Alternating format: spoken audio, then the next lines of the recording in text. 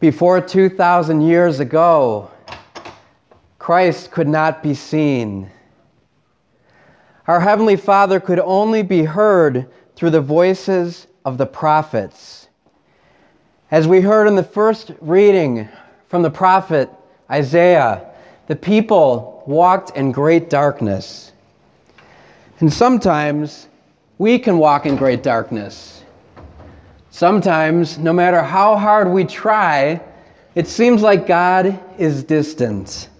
Like we can't see Him, we can't hear Him, we can't feel His voice. And especially if we've been away from God, if we've been away from the sacraments or away from the church, God can seem distant. But all of that changed 2,000 years ago. Our God, who was always known to be transcendent, to be distant from the people. This is how it used to be. Before Christ came into the world, there was like a veil between God. He was separate. He was in the sky. He was up there. Before Christ came into the world, only the prophets heard God.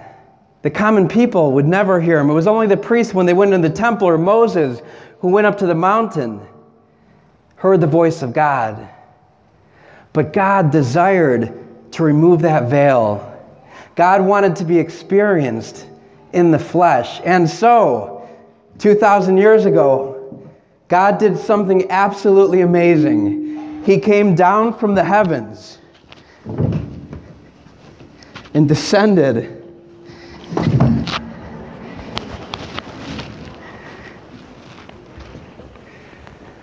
to the most unexpected place, Bethlehem, a stable.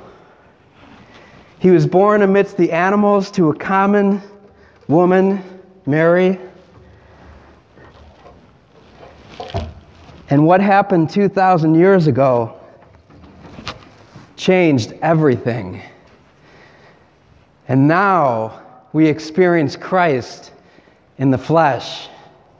The reality is that every time we celebrate Mass, right on this altar, Jesus is born and He is made flesh. Right here, as the gifts of bread and wine are brought forward, we receive the body of Christ. That's one of the 4 ways we experience Him in Mass. Every time we hear the Word of God proclaimed, when the Word of God is proclaimed, all we have to do is hear the voice. And all of a sudden, from here, God all of a sudden takes off. And He's in your heart. And He's in your heart. And if you're listening, He's in your heart. And He's in your heart. And all of a sudden, God takes on flesh. The 3rd way that He's experienced is in His people. Jesus promised that where 2 or 3 are gathered in His name, He is present among us. God is present right now.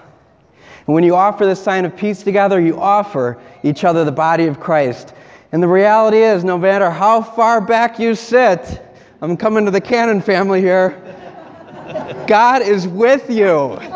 He just takes a seat with you. He's right here with you amongst the people.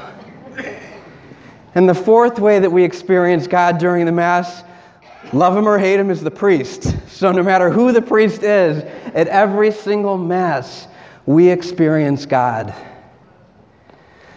Maybe God has seemed distant from you. Or maybe the reality is, you may have been distant from God. We all know that there's the Christmas and Easter Catholics, right? So the church is as full. I'm so glad to see all of you, but you know who is delighted? Your parents. And even more, who's delighted than that? God, our Heavenly Father, is so delighted that you are here with Him because He wants to take flesh that you may experience Him. And so I just invite you, if you've been away from the church, if you've been away from the sacraments, maybe right now, God is wanting to come close to you. Maybe you've experienced some kind of suffering or some kind of loss or some kind of difficulty, and God has seemed distant. Right now on Christmas, He wants to be born in your heart. But God is so reverent that when He descends, He only comes into our heart if we welcome Him. And so that's what I'm going to ask you to do in just a few moments, is to take a moment of silence after the homily and to invite God into your heart.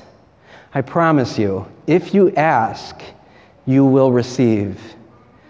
And if you receive Jesus into your heart, it changes everything. No longer is Christ distant. No longer is God the Father distant in a way. All of a sudden, you will experience Him in everything.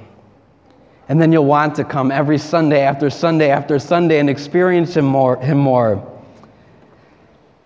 My brothers and sisters, God came 2,000 years ago in human flesh as an infant to be born so that He could be touched, so that He could be held, so that He could be experienced and heard and seen. And this is what happens at every sacrament. We hear God, we see God, we touch God. And so I invite you now to close your eyes, to silence your heart and your mind, and invite God into your heart that you can truly experience the merriest Christmas of all.